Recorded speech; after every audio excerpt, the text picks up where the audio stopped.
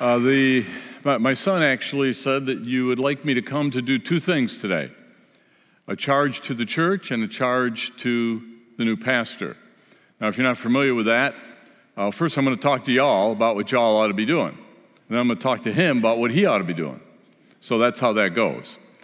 Quite often in the charge to the church, I would speak to you about how you should follow and treat your new pastor, which that's going to be a little awkward, no? Thankfully, Dr. Crawford Loritz did a really good job on that a few months ago when you did your passing the baton service. So I'm not going to do that. I'm going to take a completely different approach. And that approach is going to start with a survey. Now, I know how you are with surveys. I've done lots of these in churches. And when I say to raise your hands, some of you. So listen really close to the question so you get it right, whether you're supposed to raise your hand or not. And if you're supposed to, then raise your hand. Okay, you got that part? Okay. How many of you did not speak to anyone this week? Raise your hand. Well, good. I expected Cameron to raise his hand just to be a smart aleck, but he didn't. Go figure. Okay. So you got the first question. Here's the second question. How many of you plan not to speak to anybody this coming week? Raise your hand. Oh, he's got a serious issue. We're going to get him a counselor. I don't know who he is, but we're going to get him a counselor. Now, no one raise your hands for this next question. This is just for you to think about in your own soul. How many of you talked to someone this week about Jesus and had a gospel conversation? We call this gospel fluency. Some of you heard that term? Gospel fluency? No? My son has. Okay. How many of you actually had a gospel conversation with someone this week? That's what I want to talk to you about. Surveys tell us, if you go to Barna, if he surveys everything about Christians, and some things I wish he wouldn't survey, but he has all kinds of surveys, and he tells us that less than 5%, that's 1 out of 20 Christians, will verbally share the gospel in a week. That's evangelical, born again, Bible believing, been washed in the blood, going to heaven, evangelical Christians. 1 out of 20 will have a gospel conversation during a week. That's at the best. In my experience, I think it might even be just a little lower, because sometimes when people answer those surveys, they get a little funny about what they think they did. So, how many of you, and you don't have to raise your hands on this, have a plan this week? You have a plan already in your mind, because Sunday is what day of the week? The first day, right? First day of the week. So how many of you have a plan in your mind for this week, how you're going to have a gospel conversation with someone this week? See, if you don't have a plan, you are planning to fail at that proposition. But you shall receive power when the Holy Spirit's come upon you, and you shall be my witnesses. That's what Jesus said. You're all he's got. We are it. He does not have a plan B. You know that, right? We are it. He's depending on you to talk to someone about Jesus. And you ought to do that every week. I mean, just think about this. There's 52 weeks in a year. Why would you want to spend one of them and not have a single conversation with someone about their eternity? Why would you want to do that? But you got to plan this. You got to pray when your feet hit the ground every day. You got to say, Lord Jesus, this is part of my plan. Give me someone to talk to today about you. And then I put these things in my pocket so I'm kind of armed and dangerous, and I wear witness wear. You know what witness wear is? It's a shirt that says something about the gospel on it. Yesterday, I knew I'd be traveling this week, so I put a bunch of witness wear shirts in my bag, and I pulled one out. This is the one I like best. How many of y'all have seen The Chosen? You haven't seen you got to get on The Chosen. they have a shirt that says, Binge Jesus. And it's just all it says, Binge Jesus. People look at it and they really wonder, what is that about? What? Binge Jesus. Well, the idea is you take their whole season 1 and you watch all 8 sessions at one time. You binge it. And sure enough, I'm walking into the stadium for the game yesterday, and the staff attendant there, because I'm out fishing, I didn't just wear the shirt because I like the shirt. It's bait. Yeah, when you go fishing, you got to have bait. So I'm walking up the aisle, and all kinds of people looking at my shirt. In fact, went out to breakfast and went to get pastries at the Geddes Bakery, and had one of my grandsons with me, and he had a Syracuse shirt on. She looked at my shirt, she looked at his, and she wanted to talk about Syracuse University. She was intimidated by my shirt. Jesus says, whoa, Jesus. I don't know that. So this lady says, I like your shirt. Well, now, we're all coming in, and I can't talk to her, but she's on my list now. So when there's a little break in the game, it's kind of quiet down. People see, I go down and talk to this lady. Say, hey, you like my shirt? Do you know this guy? Because it says, Binge Jesus. She says, oh, yeah, I do. I say, you sure? She says, oh, I'm sure. And I just asked her, have you accepted Christ as your personal Savior so you go into heaven? She says, I did. I said, when did that happen? 10 years ago, my brother told me about this, and I accepted Christ as my Savior. I said, where are you going to church? Oh, my church kind of died. I just happen to have a local pastor with me. I can introduce you to the guy. Really? Yeah. And I had given her one of my testimonies, and so you got to have a plan. I don't know what your plan is, but if you have no plan, you probably ain't going to talk to anybody this week. But you ought to talk to somebody. The lack of verbal witness in the American church today is an epidemic that Satan has been happy about. Listen to these crazy, you're not going to believe what I'm about to tell you. You think I'm going to lie. You're going to go look it up on Barney yourself. Look at this. 19% of baby boomers, that's old people like me, 57 to 75. 19% of evangelical, born-again, Bible-believing Christians believe that it is wrong to share your faith with an unsaved person. Do you believe that? It's unbelievable to me. This is what his survey said. 1 out of 5 people my age that are born again think they shouldn't share. You think Satan's not getting a victory here? You got to be kidding me. Here, wait to this one. Those 38 to 56, we call them Gen X, 27% of you think it's wrong to talk to someone else about how to become a Christian when they are not a Christian. That's 3 out of 10 evangelical born-again Christians. Oh, it gets worse. The millennials, 47% of you think it's wrong to talk to someone about becoming a Christian. Now, here's the absolute shocker. You think that's bad? Wait till you hear this. Evangelical born-again churches, elders within their churches, 20% of them believe it's wrong to share your faith with an unsaved person.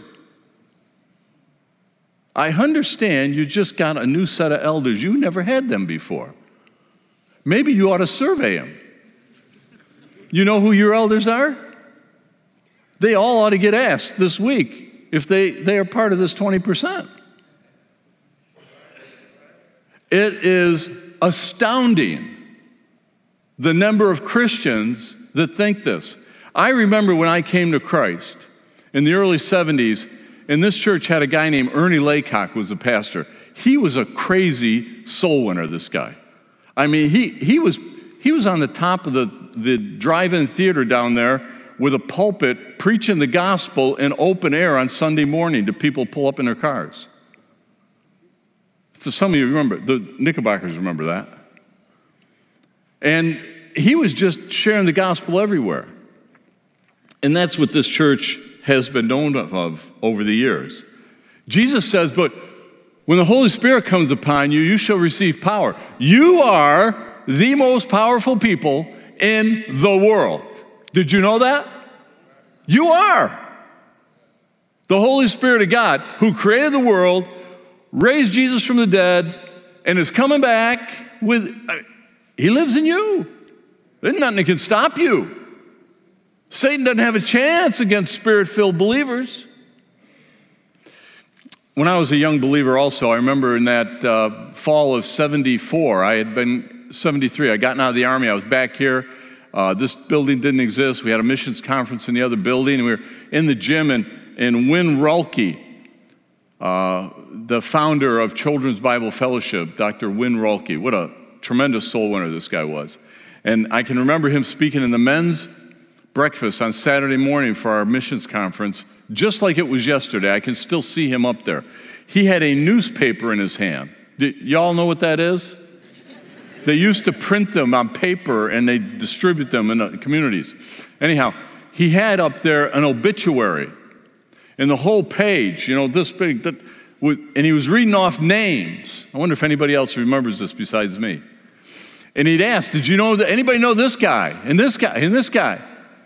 And then he stopped doing that. And he said, everybody on this page is either in heaven or hell right now. Every one of them. For all eternity. And I thought to myself, he's right. And we got to do something about it. And he made this statement. I'll never forget it. Wrote it in my Bible. I got in my Bible these sentence sermons. If what you're doing doesn't count for Christ, it does not count. If what you're doing does not count for Christ, it does not count. How many of y'all remember him saying that statement? Probably. Anybody way back, old? No, don't remember him. I do. I remember him saying that. If what you're doing does not count for Christ, it does not count. Thanks, Warren. At least you remember. He and I were there with about 50 other men. So, what did you talk about this week? Because I'm pretty sure you all talked about something. Did you talk about hobbies or business or sports or work? Sure you did. Did you have opportunity to talk about Jesus to unsaved people? Of course you did. But did you do it? Did you take that opportunity? Remember when you fell in love? I see all these couples out here. Y'all remember falling in love, right? I remember falling in love. And I met my wife when she was 14. I was 15. We were going to Roxborough Junior High School. In fact, a couple years ago, my grandson at a family dinner said, hey, Grandpa, give me some advice. I'm going into high school. What should I do? I said, find a girl and marry her. My son's screaming across the table, don't listen to your grandfather. I said, hey, it worked for me. When you're in love, you can't help but talk to the person, can you? I can remember being on phone calls for 4 or 5 hours. Yeah, they had phones they had the long cords on them. They're stuck in a wall.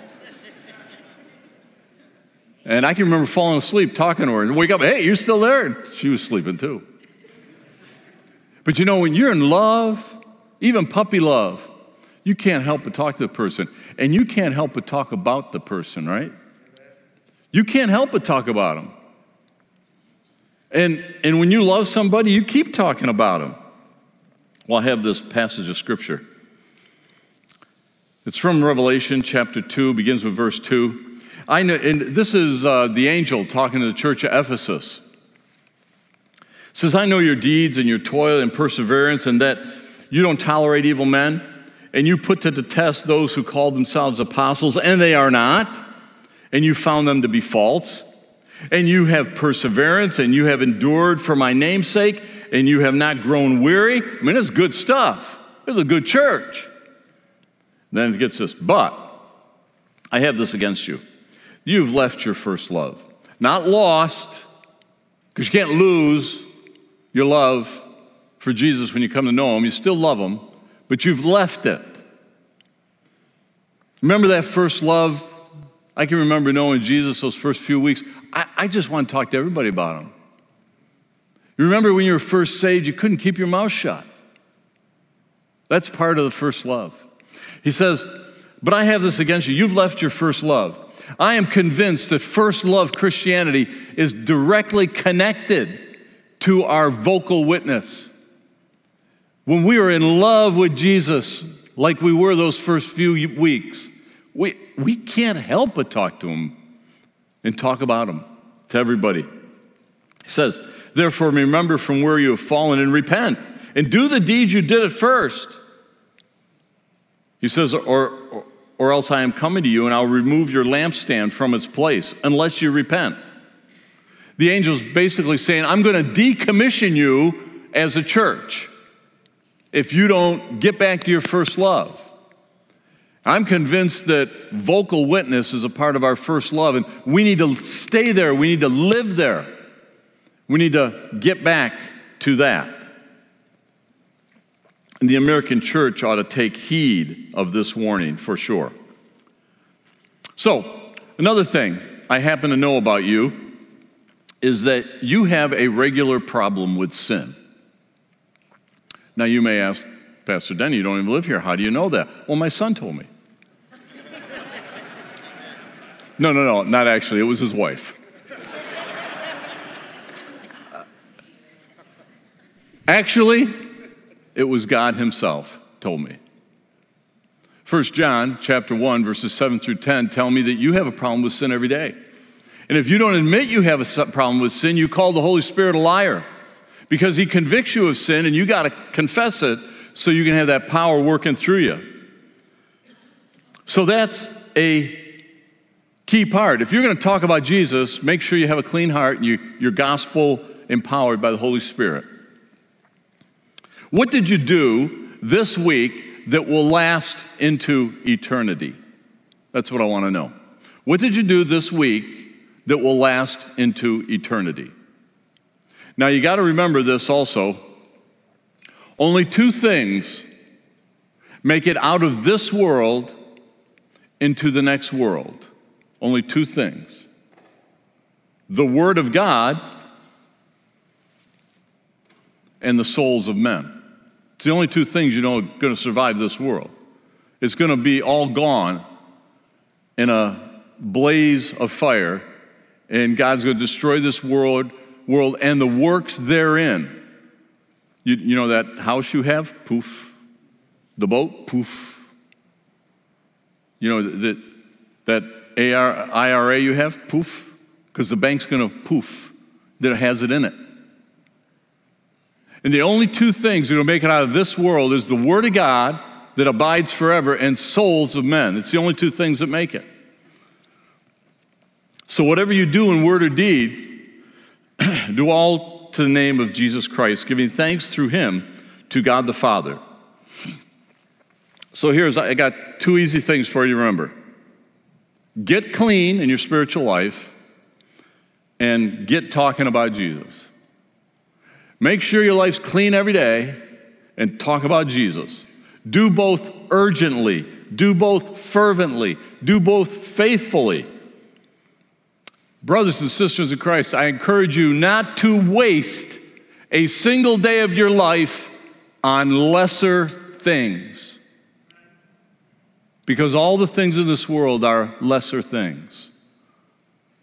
Jesus so valued the souls of men and women, boys and girls, that he died for them. A hideous death for the King of glory. So, get clean, stay clean, and get talking about Jesus. Also, when I was a young believer, I used to be with Campus Crusade for Christ, and we'd regularly hear this brother, Dr. J. Sidlow Baxter, remarkable Australian preacher, and he said this: tell especially God's wondrous works in redemption. Tell how he converted and saved your soul. That which is vital should be vocal. Amen? Okay. So that's enough for you. That's the charge to you. The Church of Jesus Christ at this place of what you ought to be doing. Now I get to talk to your pastor. I'm going to ask him to come on up here. And I'm going to turn this pulpit a little, drive the light guys out of their minds. I just love doing that. And he's going to come up here, and this is enough of the charge to the church. Now we're going to talk about a charge to your pastor. Your pastor, Rob, I know him fairly well. And wait till you hear the things I can tell you about him.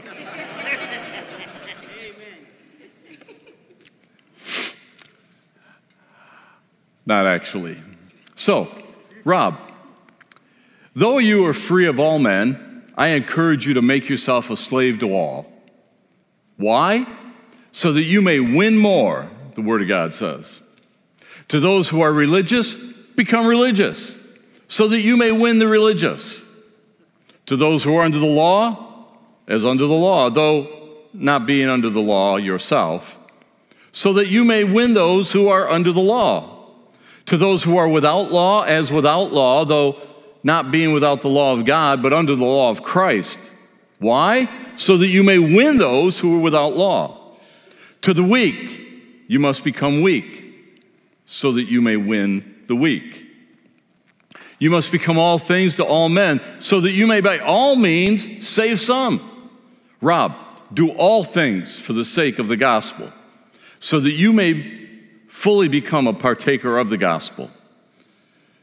Do you not know that all those who run in the race, but only one receives the prize? Run in such a way that you may win. Everyone who competes in the games exercises self-control in all things. Why? They do that they might receive a perishable wreath. But you, an imperishable one, that will abide forever. Therefore, run in such a way as not without aim.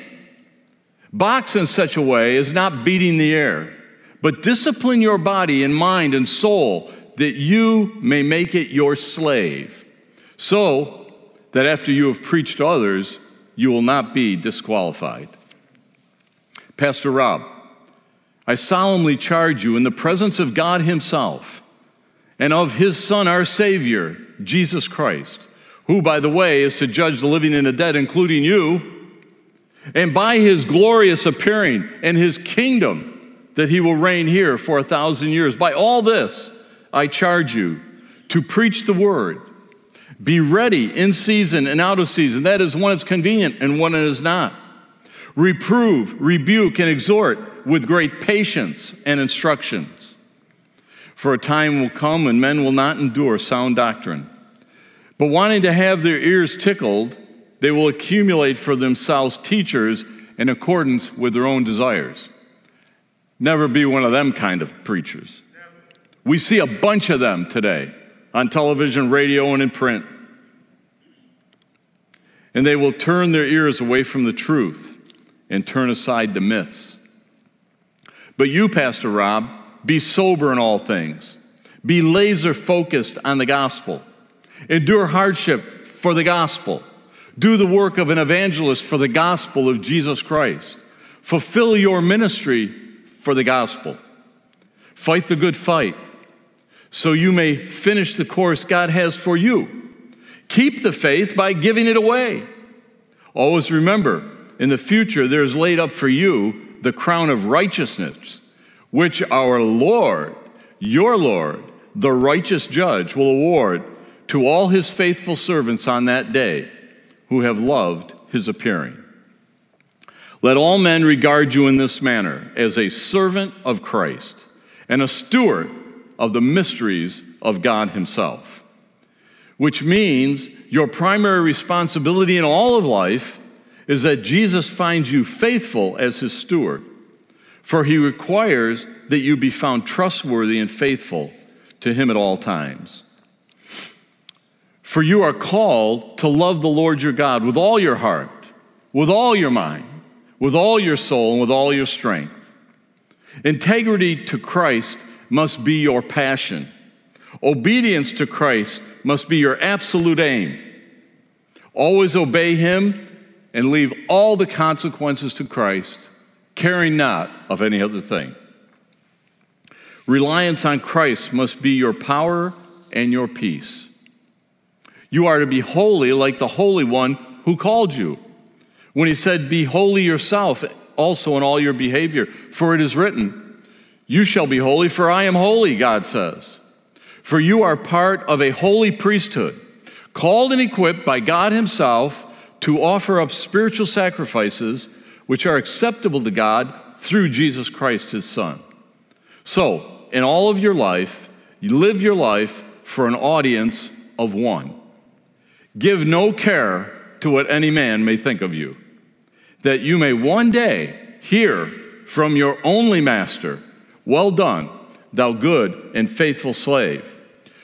You were faithful in a few things, I will put you in charge of many things. Enter into the joy of your master." Amen and amen. And now, I ask your congregation to witness to this charge by adding their own amen in unison on my count of 3. 1, 2, 3. Amen. And let it be so.